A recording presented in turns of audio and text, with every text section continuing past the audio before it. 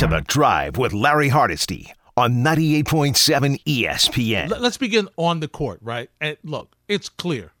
No Harden, part-time Kyrie, no Kevin Durant, no Joe Harris, and of late, no LaMarcus Aldridge.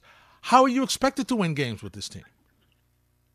You're in a way you're not, and it's tough to say that you're not expecting the Nets, who are championship contenders, to win games without the players that they haven't had on the floor. But I mean, you go from having Kevin Durant, Kyrie Irving, and James Harden in that blowout win over the Bulls in Chicago, where everyone's ringing the bells, the Nets being championship contenders, and this is it.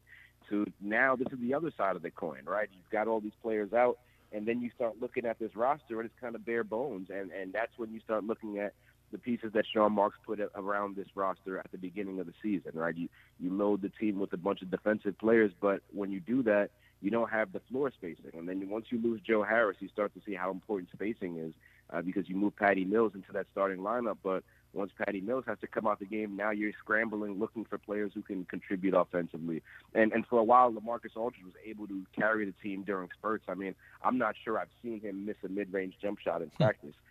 But once he steps off the floor with this ankle injury, I mean, I watched him leave the Chase Center in San Francisco on crutches. Once he left the arena like that, I knew he was going to be out for some time. And now you're seeing, to call a spade, a flawed Nets roster. I mean, yes, you've got players that are out of the rotation, and that's a big chunk of it.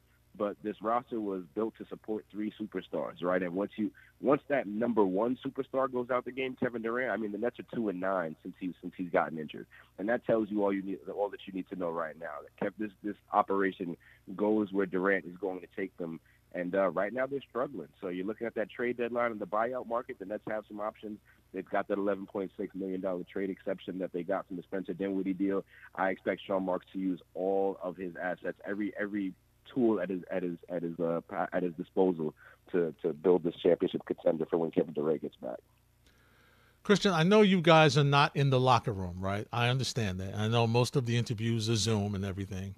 But just from your sense of being around this team, what is the frustration level with players, with management?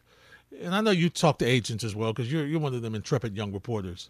What is the feeling about Kyrie's availability only on the road and how this is going to affect them to the point that we've got people wondering if the Nets would rather not have home court advantage in the postseason so they know they can have Kyrie?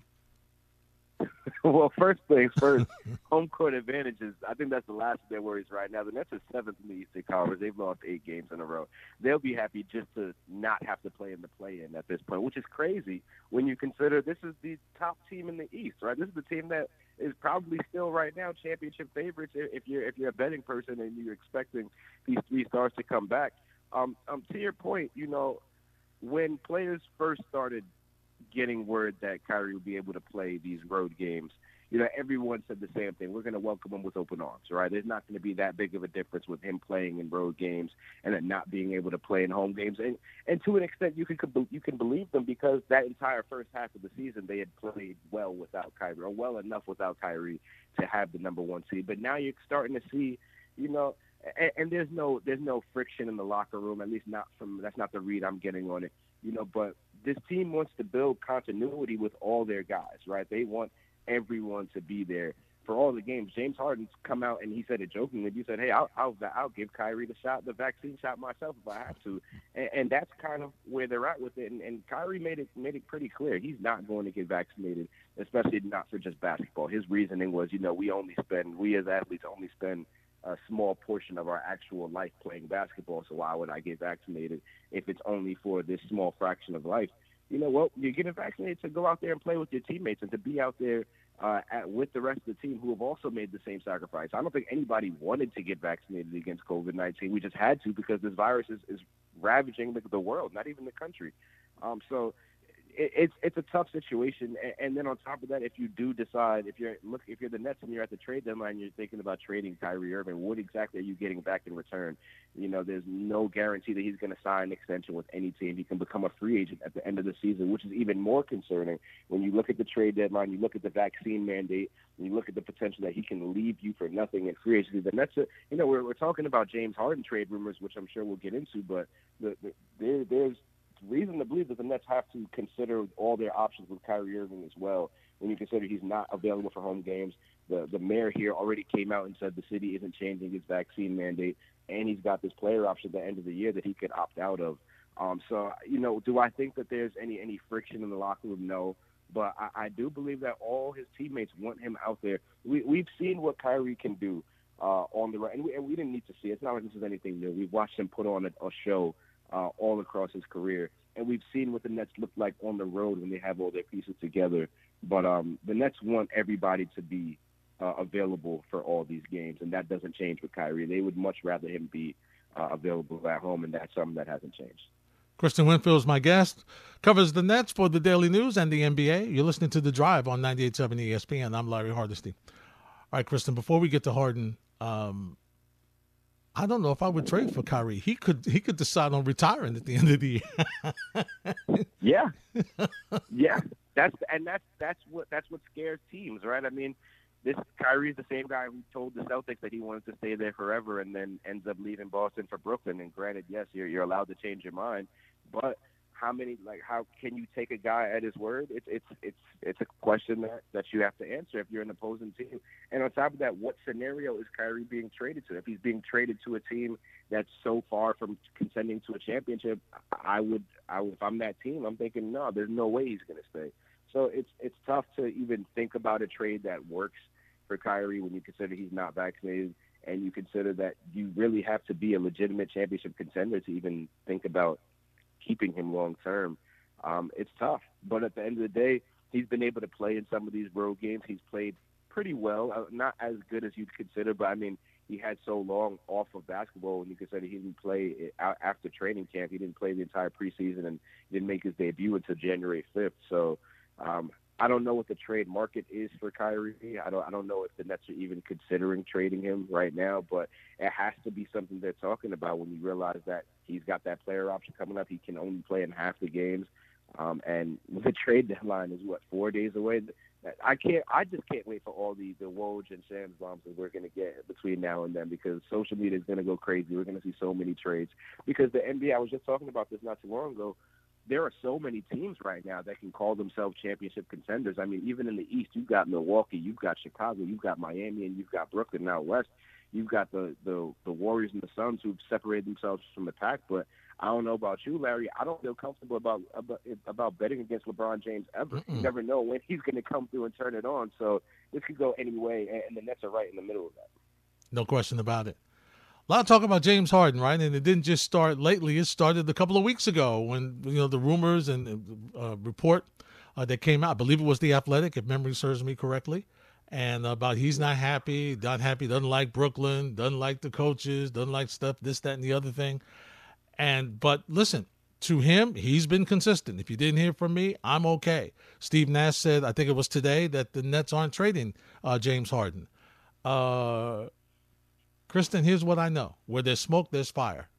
There's got to be a situation where they might be looking to make a move, because he also is not signed and has not signed an extension and has indicated that he's going to test the free agent market.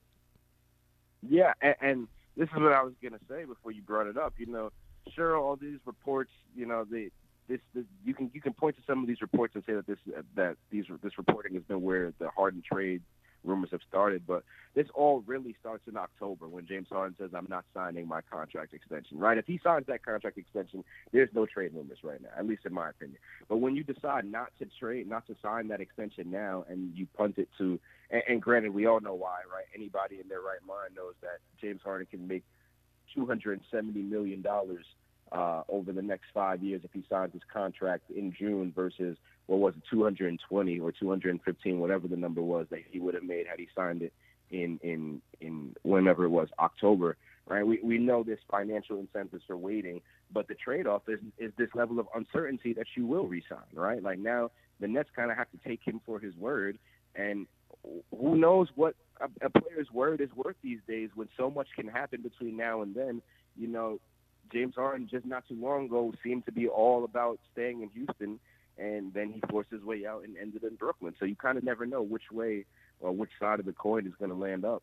But what I will say is this, you know, if you just listen to things that Woj just said, and Woj basically said he spoke to Kevin Durant, and Kevin Durant wants to have James Harden in town for the long haul, right? They want to build that thing together. This ship is steered by Kevin Durant largely, and in many senses, whatever he wants is going to happen in Brooklyn. I get the sense that he wants James Harden around, but it all boils down to whether James Harden wants to stay. I mean, if he says he wants to stay, he could come out and say he wants to stay to the public, and that would end a lot of things. And that's probably what's going to happen these next couple of days. One of us reporters say, maybe it'll be me. Maybe I'll ask him if he wants to be traded or if he wants to stay, and we'll see what happens after that. So right now he's dealing with hamstring tightness. We'll see if he plays at home on Tuesday against the Celtics. But, you know, a lot of it, like you said, is smoke and mirrors. And when you consider a lot of the reporting about this Harden to Philly trade has been generated by Philadelphia, right? The first report that came out in Bleacher Report was from one of my friends in the business, Jake Fisher. Jake Fisher grew up right outside of Philly. Well, a lot of his reporting is based in sourcing that he has in Philadelphia. It's not a surprise that, you know, that story comes out when you consider Daryl Morey's been trying to get Harden since he left Houston for Philly, right?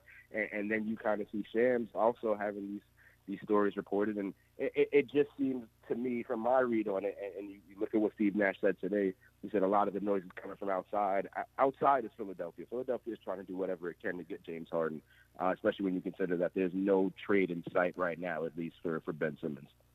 Kristian, does Kevin Durant kind of wish he maybe not had signed long-term right so quickly? That's a great question. I don't think so. You know, I think that one way or another he knows that, you know, Kevin Durant is Kevin Durant. I watched him beat teams with just 8 players at his disposal. I watched him beat Joel Embiid with only 9 players on the roster altogether. You know, Kevin Durant is going to do what he does no matter who's out there with him. If anything, he's going to be fine. And I think players would line up to play with him in the event that for some reason Kyrie Irving and James Harden are not in Brooklyn. Whether that is to be seen this offseason, I don't think so. I think that the three of them, Kevin, James, and Kyrie, are united on the idea of playing for championships for years to come. I just think that the vaccine mandate really threw a curveball at them because Kyrie is someone who's really set in his ways in terms of not wanting to get vaccinated. And, you know, when you ask Kevin and James about it, they're like, hey, that's a personal decision, and sure, it might impact us, but who are we to tell him to get vaccinated just to play basketball? You know, like, it's a tough situation all around, and now you're seeing how one person's decision not to get vaccinated can have an impact on other guys. Now James Harden's got to play a heavier load because Kevin Durant's not available and Kyrie can't play at home. Right, and that's why you see the Nets losing some of these games because now the Nets are, you know, they say left hamstring tightness. When I see things like that, I'm really thinking it's a little bit of load management because they're going to want James Harden to be able to play in some of these home games. So it's a kind of a game of chess, you know, and it's a tough situation that no one really saw coming until the city announced the vaccine mandate. Whether or not New York City eventually decides to repeal the vaccine mandate remains to be seen. I think there's still a large majority of the Nets organization that's hoping for that, but we don't know what happens there, you know, and right now they're just going to have to take it day by day, and that February 10th trade deadline is right there. You never know what's going to happen because who's to say they decide that they don't want to play part-time Kyrie? Who's to say they want to have all of their players available for all the games? It's going to be interesting. Kristian, last question, and we'll talk about the Knicks since we're talking about trade deadline. And, I mean, rumors are just swirling all over there. From your best guess, and I know you're talking to some of your folks around the league, what are you hearing as to something they might try to do? That's an interesting question. You know, Julius Randle's play really gives you a lot to think about. And I know you watched that Lakers game where, you know, that ball was just moving around in the first half. Julius was playing off the ball, and RJ was leading the show. RJ had an incredible half. And then it just looked like Julius said, I'm the captain now, and took over in the second half, and the Nets blow a 20-point lead and end up losing that game in overtime. And it's just, you know, moments like that really make you think about what this team might look like if they decide to trade Julius Randle. I know that they've at least been interested somewhat in exploring what a Randle for De'Aaron Fox swap would look like. And, my dad's one of the biggest Knicks fans that I know, maybe the biggest Knicks fan in my life right now. And he's just, overjoyed with that idea. He thinks that if you swap out Fox for Randle, this is a team that could potentially make a second-round appearance in the playoffs. And who's to say they can't, right? What they really need is consistent guard play, and they need that ball to move around. They need to play some defense. So that's one thing I look for. And then there's always been just, rumors about the Knicks being interested in Miles Turner, and we don't know what his status is for the rest of the season. I know he's injured, but if they're able to somehow add him into this rotation, that, number one, it shores up your inside. It gives you a three-point threat at the center spot. If you're able to do those two things and you're the Knicks, I think you come away winning. I think for the Knicks, we're watching R.J. Barrett evolve into a star before our eyes. I mean, I was wrong about him. He is somebody that can potentially be the centerpiece of that franchise. And now it's just about adding the right pieces around him and pieces that don't stifle him. And I think we're seeing too often Julius Randle stifle R.J. Barrett's ability to take over this offense. So that's what I'm looking for, and I'm just really interested to see what they do as this trade deadline comes around. Kristian Winfield is one of the folks that will help Net fans hold on to this roller coaster ride that leads to the trade deadline and hopefully to the playoffs. Kristian, continue your great work, my friend. We'll talk soon. My man, thanks for having me. All right, my pleasure. You're listening to The Drive with Larry Hardesty on 98.7 ESPN.